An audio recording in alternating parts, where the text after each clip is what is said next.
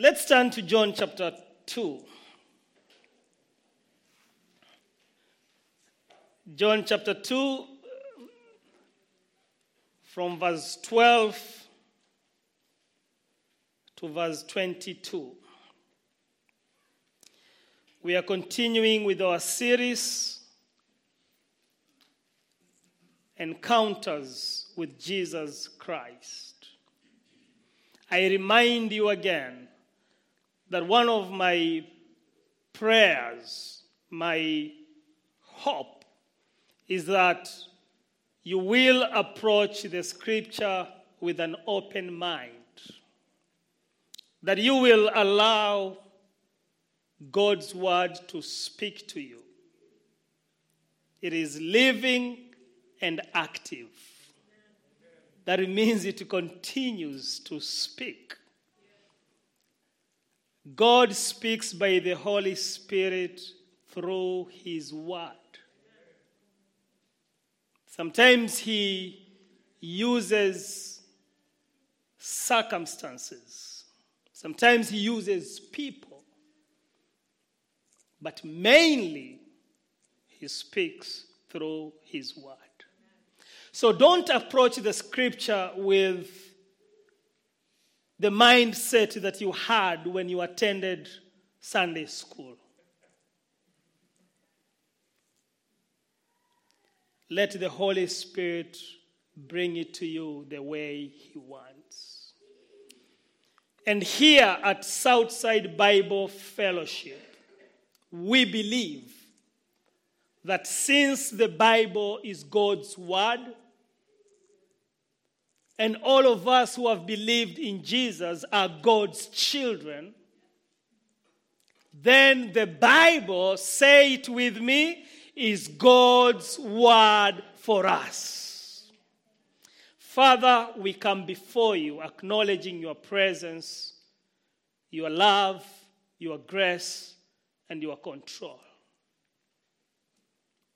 We come before you, Lord, this morning, not because we are good, but because you are good. We come before you because you are our Father. And Lord, we pray as we listen that, God, you may speak to us and that you may accomplish what you intend to accomplish. In Jesus' name. Amen.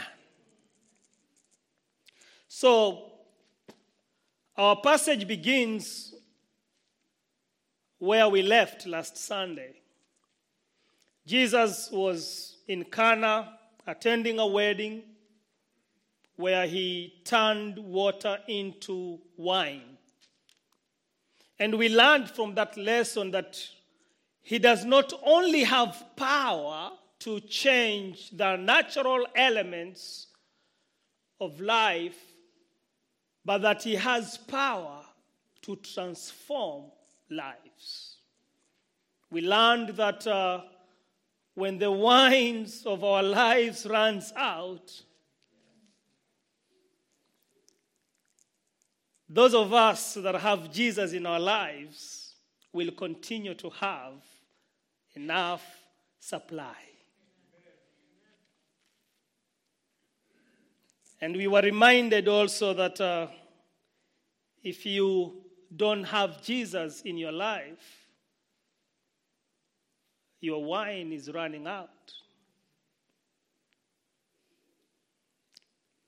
And you need to turn to Jesus. So in verse 12, after that miracle, we are told he went down to Capernaum with his mother and brothers and his disciples. And they stayed there for a few days. That's a journey of around 20 miles from Cana to Capernaum.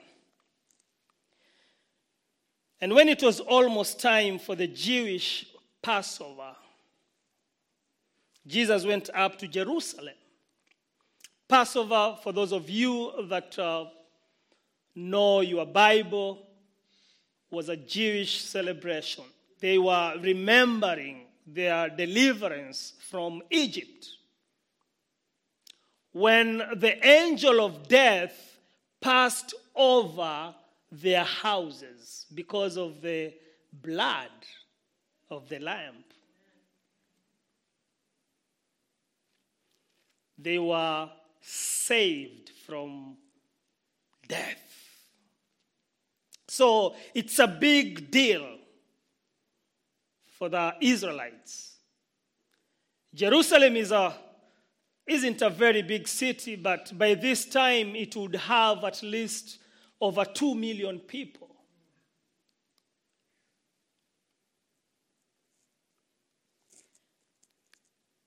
And they would take a month just to prepare for the Passover.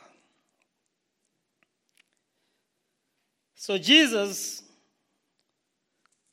he goes to Jerusalem, and as he enters the gate of the city, he is disappointed by what he sees there. It says in verse 14, in the temple courts he found people selling cattle, sheep, and doves, and others sitting at tables exchanging money. He is welcomed by the voice, the sounds of cows and sheep and goats and everything that comes with them. And money changers are also taking advantage of the situation, because you are not allowed to offer foreign currency. So it has to be changed. And then the inspectors of the animals are also taking advantage. If they don't approve an animal, it's not accepted for offering. So there's a lot of business going on. And to make it worse, the high priest is behind all this. So Jesus comes in, and he is not pleased by what he sees. And all this is happening at the courts of the Gentiles. This is the place that those who are not Jews are supposed to come. But now they can't, because it's filled with other things, animals and other stuff. So we are told he made a whip out of cords and drove all from the temple courts, both sheep and cattle. He scattered the coins of the money changers and overturned their tables. To those who sold doves, he said, "Get this out of here. Stop turning my father's house into a market." He is angry. This is not the kind of Jesus that we hear about. The kind of Jesus that appears so nice and so humble and so loving and so kind. This is a different kind of Jesus. And his disciples remembered that it is written, "Zeal for your house will consume me." In Psalm 69, verse 9. I will take a stop there first. And then we will come back to that. So Jesus, for the first time, we see him taking a whip, getting angry. How can a loving Jesus be so angry? Because this is one of the most overlooked characters of Jesus. Every time we talk about Jesus, we have in our mind a very nice person. But this character of Jesus is revealed somewhere else in the Gospels as well. In Luke chapter 13, verse 32, he calls Herod fox. "Go tell that fox," he says. In Matthew 16, verse 23, when Peter said, "You are not going to die," Jesus responded by telling him, "Get behind me, Satan." He wasn't happy about his response. In Matthew 23, verse 27, when he was addressing the Pharisees, he called them whitewashed tombs. And in verse 33, he calls them brood of vipers.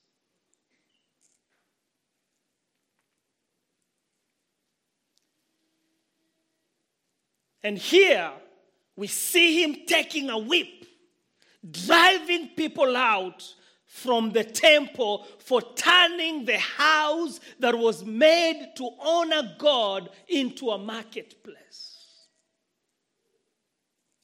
The lamb is also the lion.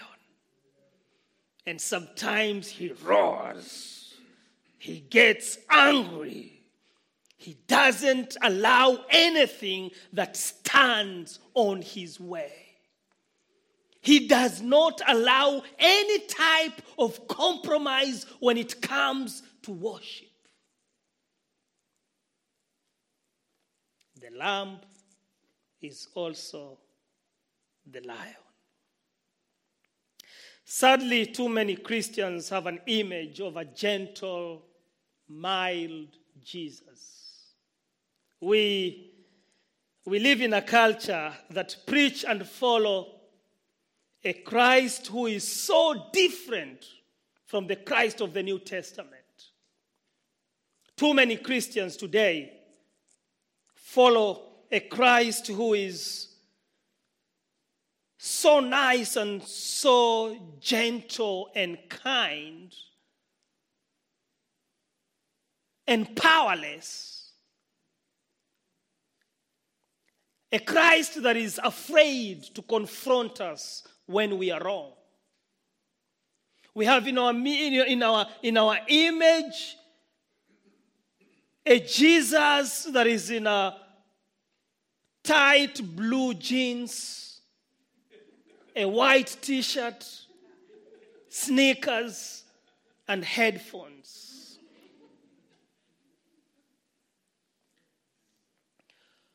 In many ways, we are trying to conform him into our image.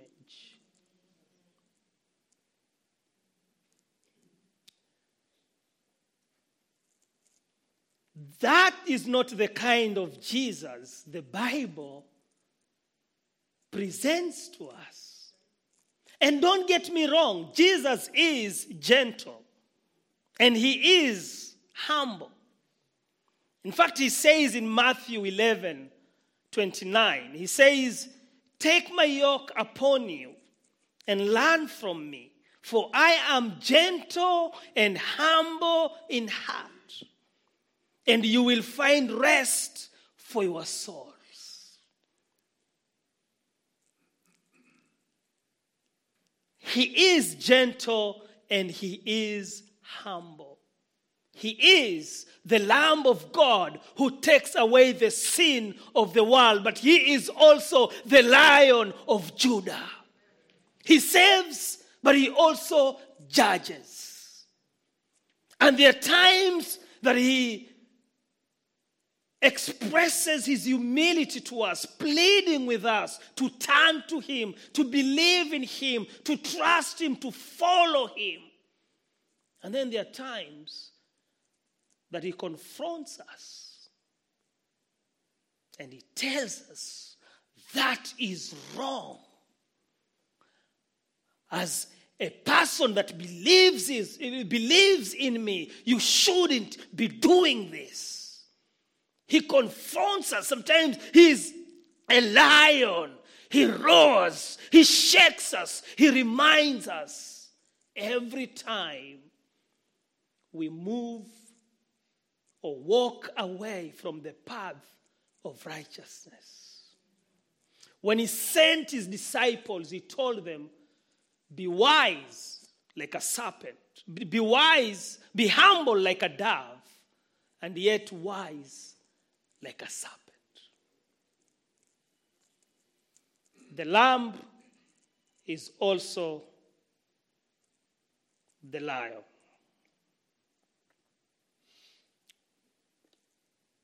What can we learn from his anger here?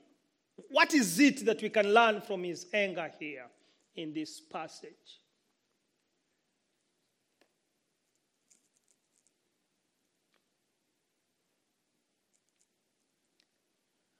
Number one, we learn that he is against religious hypocrisy toward God. See, the Pharisees and the religious leaders were publicly proclaiming the holiness of God, but denying it in practice. Everything else they were doing was communicating a different language. You know, if you are a Christian, you don't have to behave like a Christian.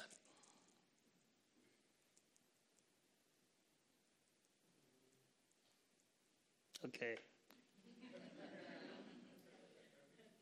Someone is saying, oh, I've been trying to do that. If you are a Christian, you don't have to behave like a Christian because you are a Christian. You try to behave like a Christian when you're not a Christian.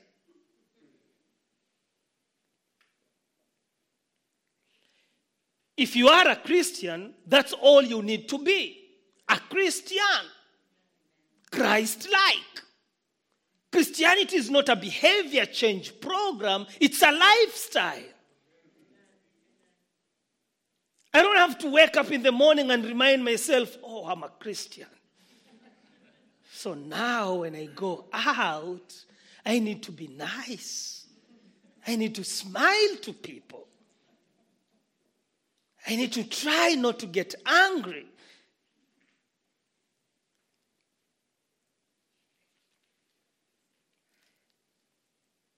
Our goal, our desire is to be like Christ.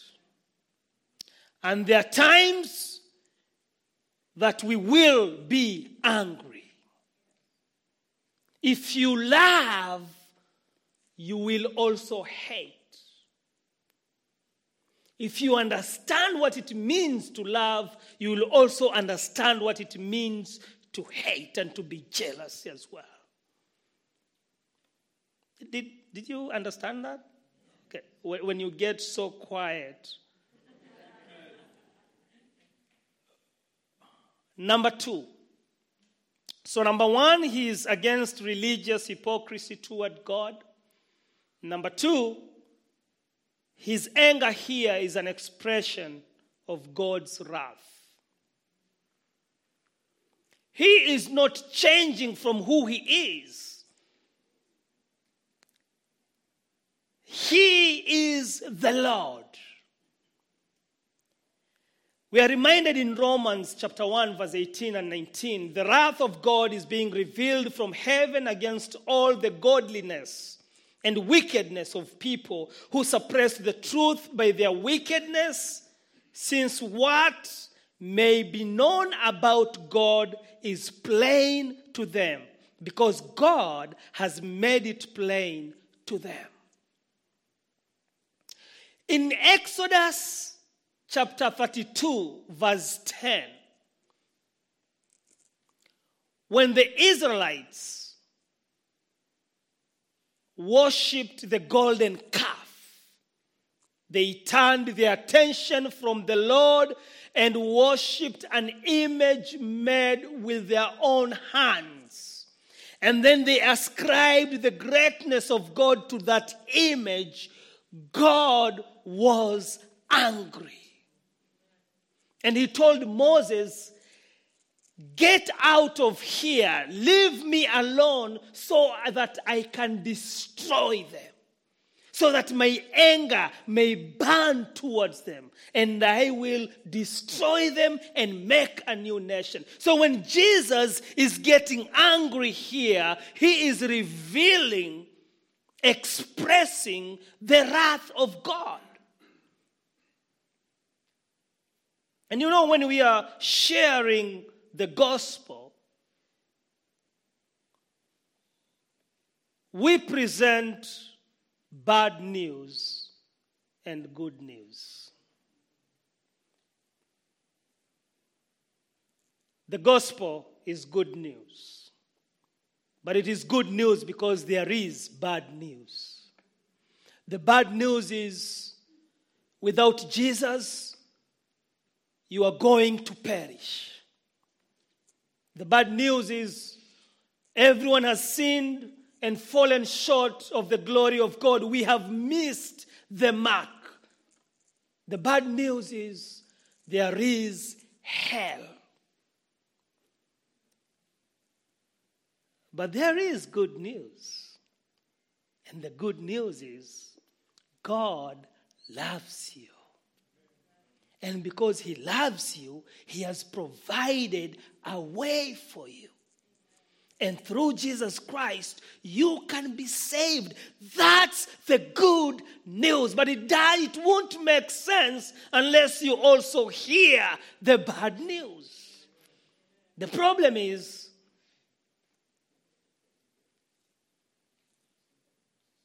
because of the kind of Jesus that we have formed for ourselves, we only want to hear the good news. We want to be told God loves us and he cares for us and he wants us to be saved. But you know, you cannot turn to Christ without knowing and admitting that you are a sinner. You won't need a savior unless you realize that you are lost. He is expressing the wrath of God. Number 3. His anger reveals that he is against anything that distorts God's glory.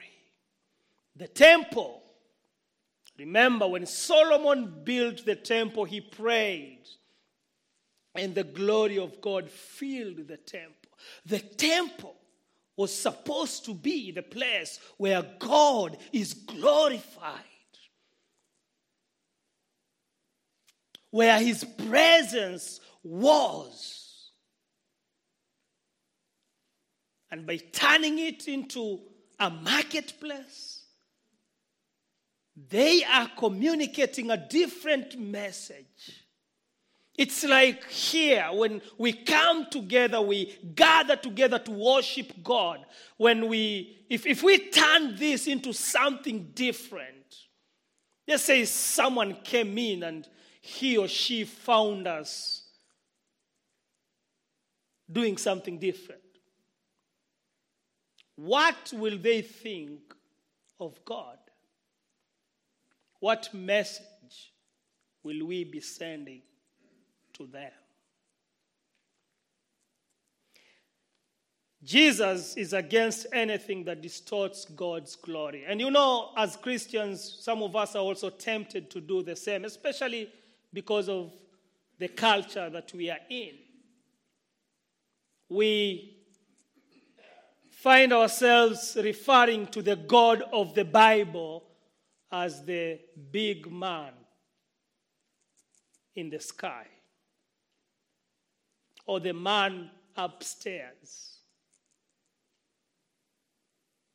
That's not the God of the Bible that we worship.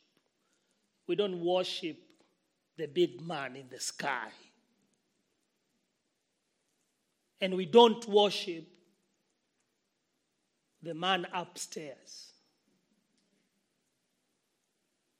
We worship the Lord, the sovereign creator of everything. Everything. And when I say everything, I mean everything. And some of us here are so smart. When I say God is the creator of everything, you are already beginning to think of things. You're thinking of your car.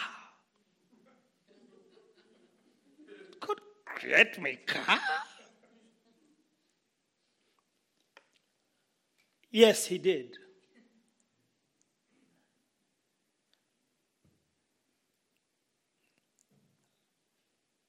He didn't have to do everything because what he did accomplished everything. When he wanted to create a car, he created a man. He gave him the ability to create a car. He provided the source for all the resources that would be needed to make a car.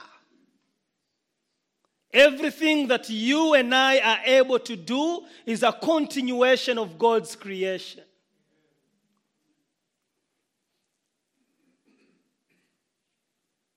When God wanted to make a table, he only needed to create a man and provide a tree. And then give that man a creative mind to get that table from the tree.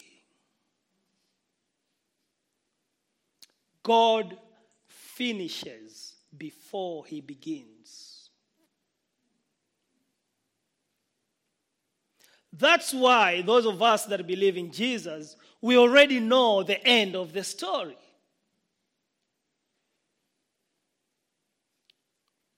We are going through the motions and sometimes we shed tears, but we know the end of the story. We know that in the end we will be with him because he finishes before he begins. The story has already been written, guys. We are just going through the motions.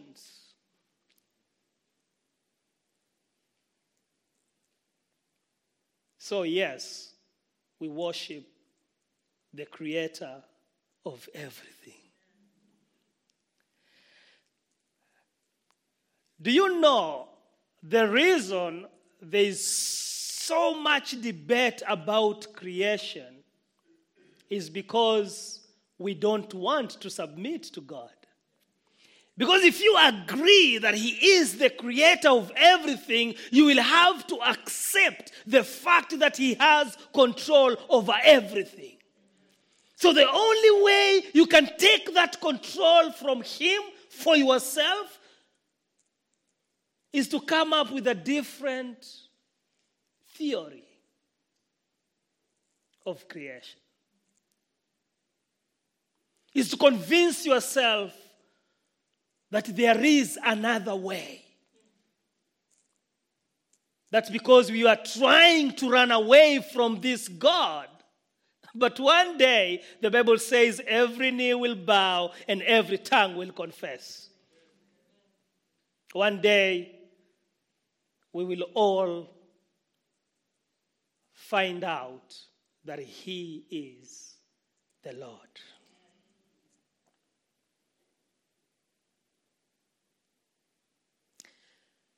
We worship a great, awesome God,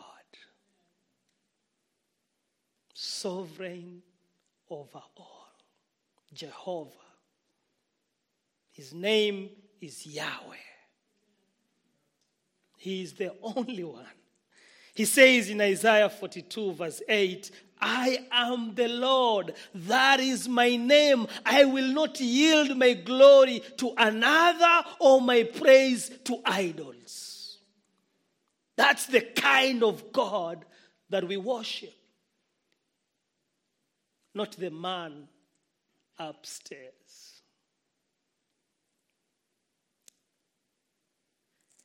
Let's look at verse 18. 18 to 22. The Jews then responded to him, what sign can you show us to prove your authority? to do all this? What sign? Show us a sign. And Jesus answered them, "Destroy this temple, and I will raise it again in 3 days." They replied, "It has taken 46 years to build this temple, and you are going to raise it in 3 days?" And then John here reminds us that the temple he had spoken of was his body. After he was raised from the dead, his disciples recalled what he had said. Then they believed the scripture and the words that Jesus had spoken.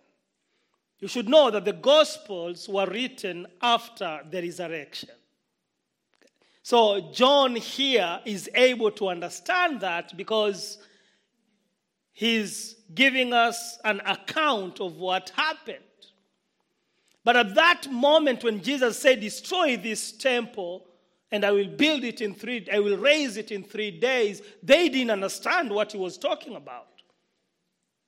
They didn't realize that Jesus was and is the true temple. The fullness of God dwells in him. And so when he gets angry, he's getting angry because what they were doing was distorting who he is. He got angry because they were dishonoring him.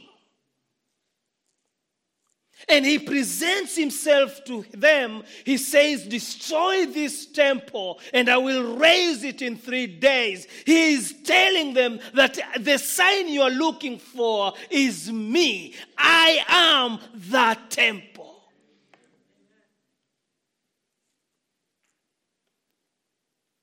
And you know, because of Jesus Christ, every believer is a temple.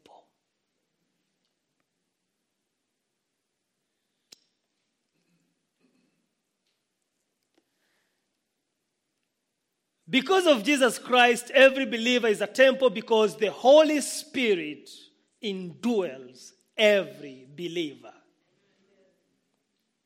1 Corinthians chapter 6, verse 19. Do you not know that your bodies are temples of the Holy Spirit, who is in you, whom you have received from God? You are not your own. You don't own yourself.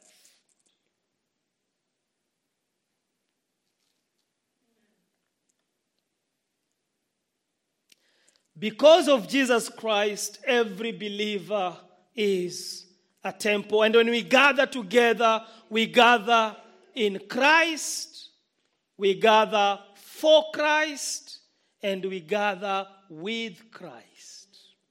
Regardless of where we are coming from, we come together with one goal in mind: to exalt the Savior. And then we go out to make him known. We glorify him here, we worship him together, we encourage one another, and then we go out to make him known. We go out to tell the world that there is a Savior, there is someone who cares, there is someone who has the answer, there is someone who loves you. You can turn to him, he will receive you and forgive you, and this person is none other than Jesus Christ, our Lord and Savior, and we are not ashamed of him.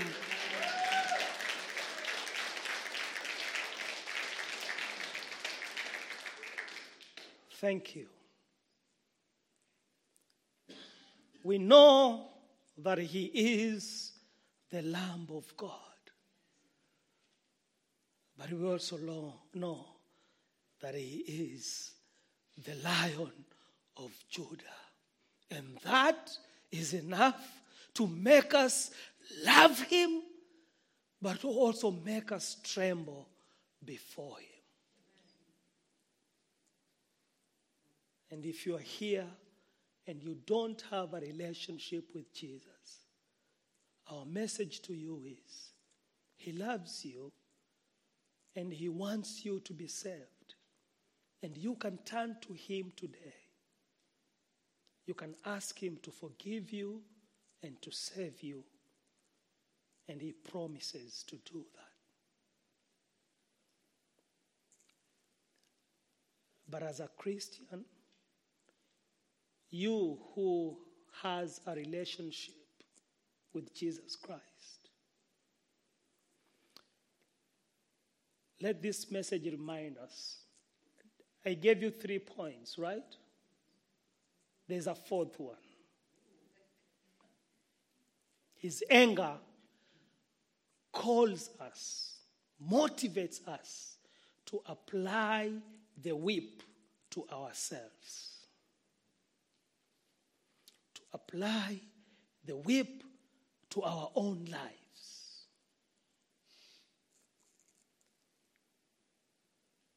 To ask ourselves, are we exalting this Savior?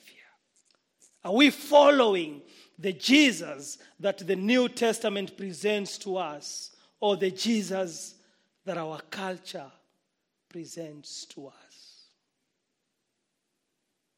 Father, I thank you for your love for us. I thank you for your word. I thank you for your promises. And I thank you for moments like this, that you bring us together to nourish us, to encourage us, to remind us, to teach us, and to glorify yourself through us.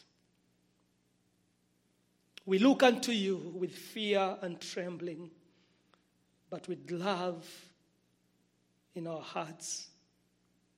We look unto you and we acknowledge that we are who we are today because of your grace. And we thank you.